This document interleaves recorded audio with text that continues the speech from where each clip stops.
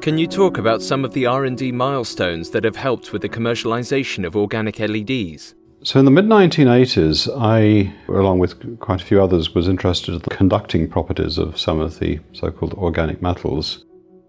And I realized that the improvements in the materials that were being synthesized meant that we could start thinking about their use in semiconductor devices.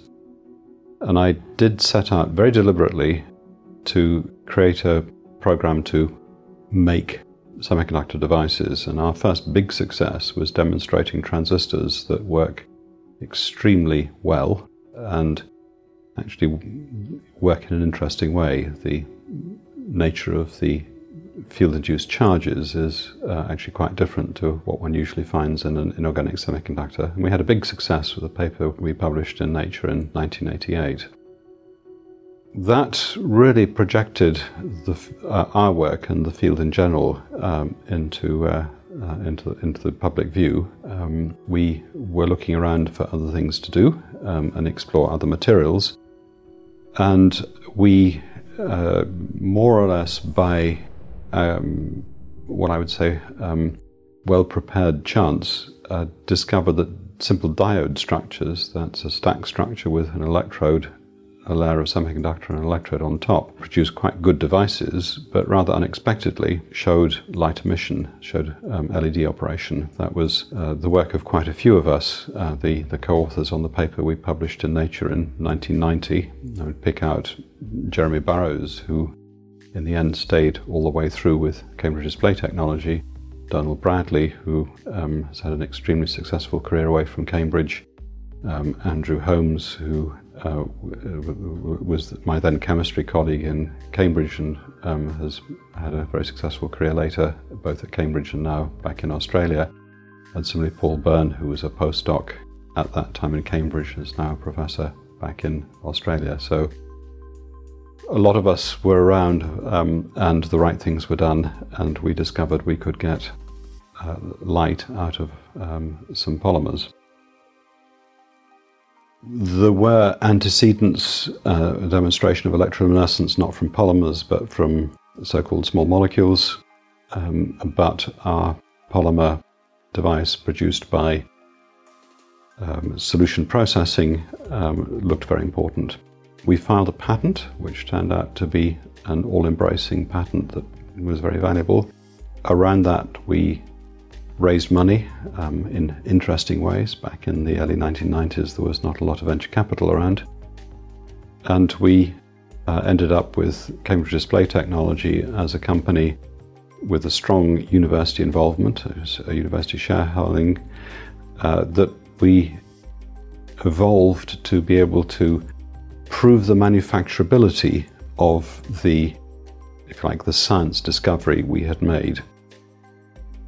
There are a number of steps along the way that proved very important. We had a collaboration in the mid-1990s with Seiko Epson, who of course make Epson inkjet printers, and through that we developed ways to directly pattern red, green, blue subpixels by direct printing. And that has, decades later, proved to be a very practical way of producing large area OLED screens. They are now available commercially. Along the way, the company acquired a number of different shareholders and was eventually acquired by the Sumitomo Chemical Company, who have sustained the R&D activity in Cambridge, but of course done a lot of commercialization in their Japanese operation. And that deep pocket and long-term ambition has been critical to the success of that commercialization.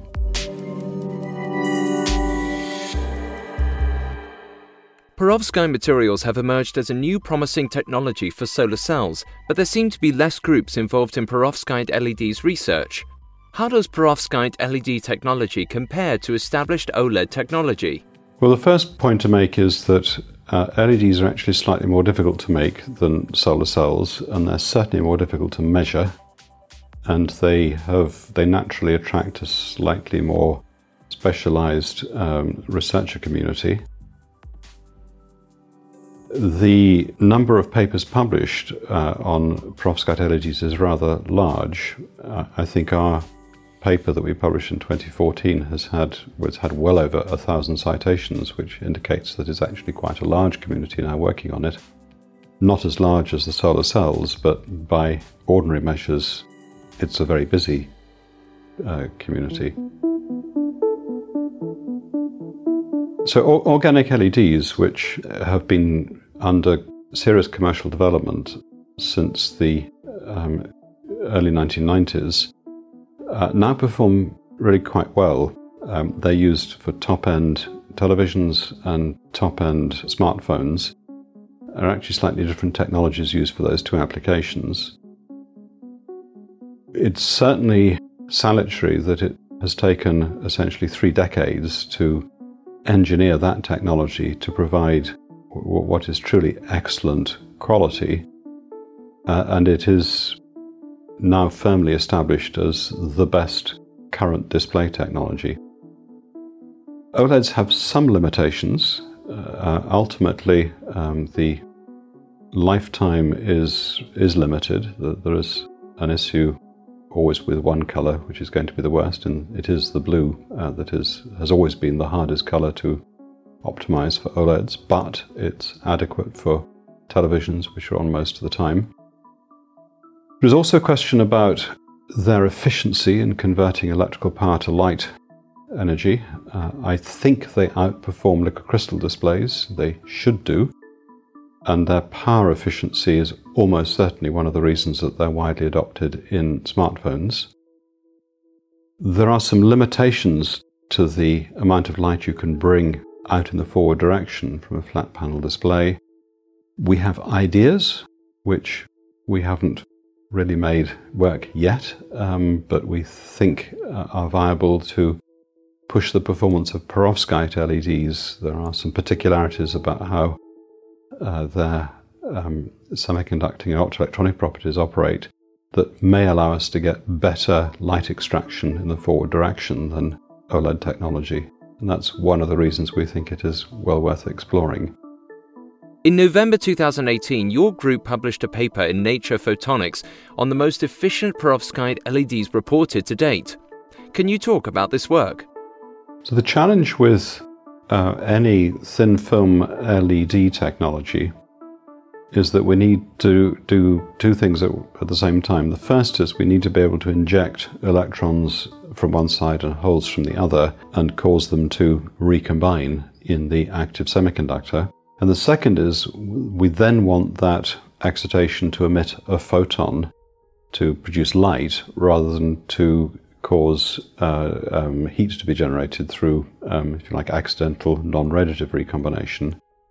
In general, interfaces between the luminescent material and the injection layers, that's difficult to engineer to produce really good luminescent behavior. It's quite often the case that there is quenching.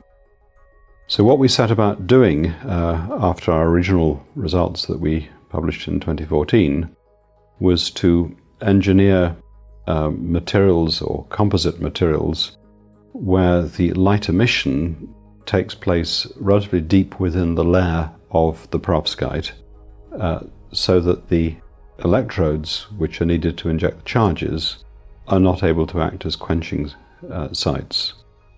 And that was achieved in our recent paper in Nature Photonics by using a mixture of perovskite materials with different colors, different band gaps, and to contain that mixture within a polymer matrix. There's an element of empirical optimization, but the design rule was very clear that we knew that if we didn't have a very high luminescence yield, photoluminescence yield, we would not have an optimum electroluminescence yield.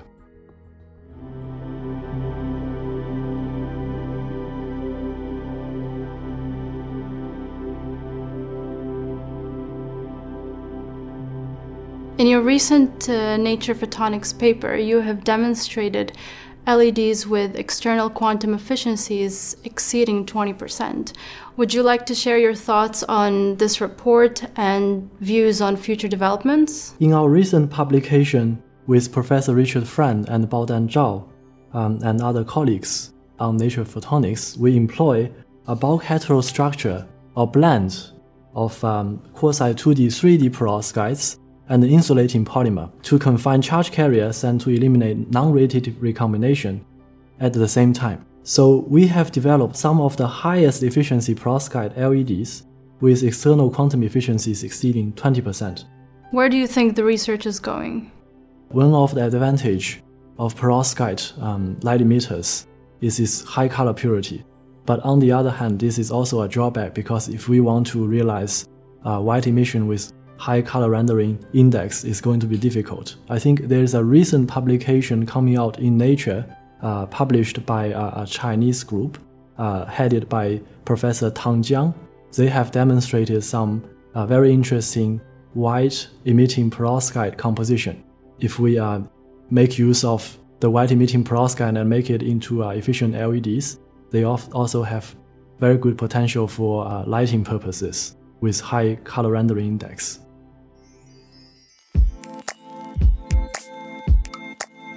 How do you think these perovskite LED devices can be further improved? The opportunity going forward is obviously to improve lifetime, to improve the manufacturing window, to control color. We reported infrared devices in that paper. We have competing groups around the world that have been producing emission at other colors. We now know how to achieve comparable performance with a very good green device. We need to examine protocols for producing large areas or patterned structures. We know we will have some challenge getting an excellent blue device. That's always the difficult color. So there's a lot to do. But the important point about our paper, and there were similar papers from groups elsewhere around the world at about the same time that were published, is that it demonstrates that the architecture and the materials look very promising. The performance of 20% external quantum efficiency in the forward direction is a sort of benchmark that establishes these as serious contenders for application. What would be really exciting is to push the performance beyond that is achieved in today's technologies for thin film displays. What challenges do perovskite LEDs face to enter the market? Well, with almost all new semiconductor technologies, it has taken time to develop reliability. That's been true of 3.5 semiconductor lasers. It's been true of organic LEDs. It will be true of any new solar technology. With the perovskite materials, there's been a lot of effort, and particularly industrial effort, to improve stability of solar cells made with the perovskites. And the results are now encouraging. With the light-emitting diodes, the work at the moment that I'm aware of is purely academic, and the efforts that have been made have been more towards demonstrating the potential for efficient operation rather than to engineer long-lived devices.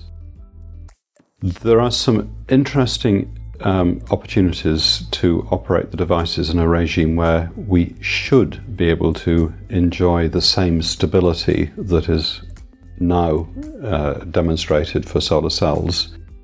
It's actually operation in an interesting and slightly different mode to that usually employed. I can be technical and explain that the key to running perovskite devices is to arrange that the only currents flowing in the perovskite semiconductor are diffusion currents rather than drift currents. That means that we need to avoid trying to maintain an electric field across the perovskite semiconductor. I think that is satisfactory for the operation of these devices.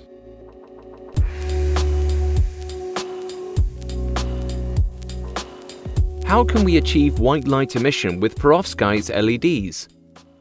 The requirement for a display is to try to produce red and green and blue pixels that are at the vertices of the color triangle. We want very pure, narrow line width colors that in combination will produce any color as perceived by the human eye. In contrast, if we want to produce white light for lighting, we actually need to mimic the black body spectrum that we get from sunlight or tungsten light bulbs, and we need to fill in all wavelengths. Current LED lighting based on gallium nitride, which is blue, use some relatively cheap phosphors that sort of fill in the other colors, but not perfectly.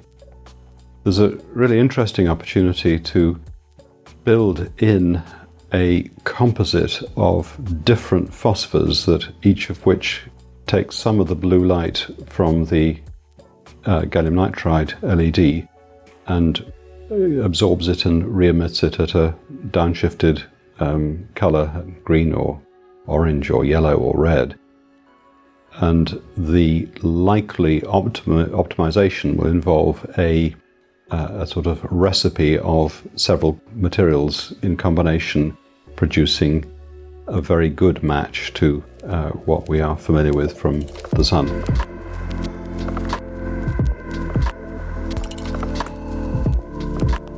Are you aware of any company working on perovskite LEDs?